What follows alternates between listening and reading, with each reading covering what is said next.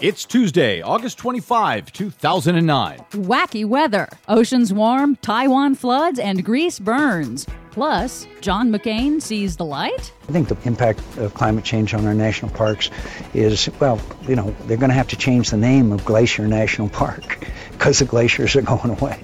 But then he goes nuclear. He certainly does. Now safely back in Los Angeles, I'm Brad Friedman. And I'm Desi Doyen. Prepare for 6 minutes of green news. This is your Green News Report.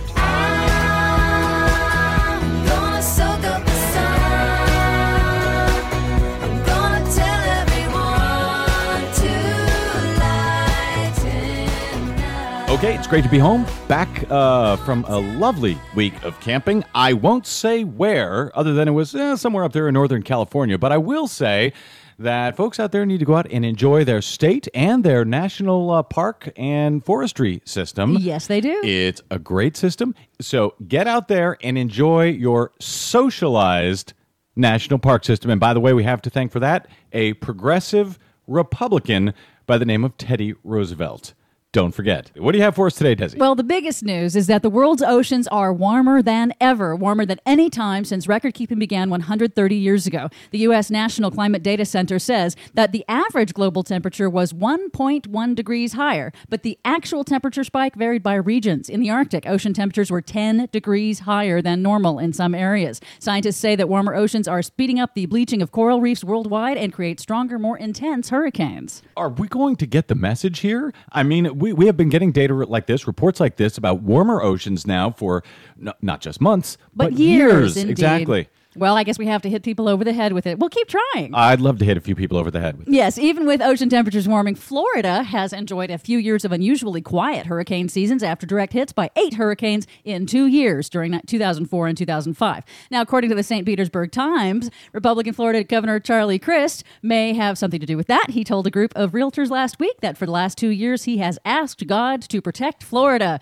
but he is careful not to take credit for it. But I would like to think that he might consider expanding his ambitions and pray for an end to global warming for the rest of us. There's all kinds of things that he could pray for an end to if he's so effective. Apparently. Who knew it was Charlie Crist and God keeping Florida safe for a year or two? The island nation of Taiwan is observing 3 days of mourning after the devastation from a record-breaking Typhoon Morakat 2 weeks ago. 650 people are listed as dead or missing, many from a village that was inundated by a mudslide caused by a record 100 inches of rain in just a few days. Damage is estimated over $2 billion, and the typhoon exposed persistent weaknesses in Taiwan's flood control systems. According to the Taipei Times, a typhoon last year produced a 200-year flood. In other words, rainfall and storm surge so huge it happens once every 200 years. And yet, just 1 year later, officials label the flooding from Morakat at 250-year flood levels. So the 201-year flood, I suppose. Yeah, apparently they need to adjust their flood scales.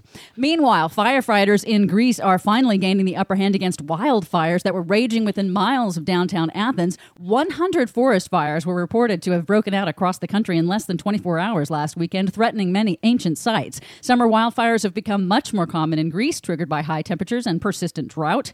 80 people died in Greece's worst ever fire season back in 2007, but this year, thankfully, no serious injuries have been reported. Forestry experts say it could take decades for the areas to recover. As you've probably heard, the wildly popular Cash for Clunkers program officially ended yesterday with an estimated 650,000 clunkers exchanged for new, more fuel-efficient cars. And now, home appliance manufacturers are hoping to get a similar boost in sales from a similar program, Cash for Clunky refrigerators. $300 million of the stimulus recovery package was budgeted to help consumers defray the upfront cost of shifting to energy-efficient appliances with rebates from $50 to $200 starting sometime later this fall. Old refrigerators and dishwashers account for most of homeowners' energy use. Which all sound like great ideas, unless you're listening to Fox News, and over there, Cash for Clunkers was a huge failure. The government wasn't ready, they can't run it, and therefore they shouldn't run healthcare, and all kinds of other reasons that they applied to this program, which seems to be, by all accounts, at least by the people, we the people, a wildly successful program. Yeah. Absolutely. In our opening, we heard former presidential candidate and Republican Senator John McCain speaking to George Stephanopoulos on ABC's This Week on Sunday. Yeah, he seems to be seeing the light about yes, he's bucked his party. Global warming. His solution, however, is somewhat questionable. I believe that the only way we're going to truly reduce greenhouse gas emissions effectively is through nuclear power. We have got to build 100 nuclear power plants in the next 20 years. Oh, boy. Well, it Good makes Lord. for a good soundbite on TV, but one nuclear power plant costs $6 to $10 billion and 10 years to build and requires massive taxpayer subsidies and loan guarantees from the federal government. Constructing the plants themselves is hugely energy and emissions intensive because of the amount of concrete required. And while nuclear power generates electricity without emissions, the plants require billions of gallons of water to keep their reactors cool, competing with other water users in areas plagued by drought. Plus, reactors have had to be shut down in recent summer heat waves in the United States when river water became too hot to cool the reactors. So if I got the math right then, to build 100 nuclear plants over the next 20 years, we're talking about anywhere from $600 billion to a trillion. a trillion. And the quote-unquote conservative John McCain is in favor of that? I don't think so. Read about that and much more at our blog, greennews.bradblog.com. I'm Brad Friedman. And I'm Desi Doyen. And this has been your Green News Report.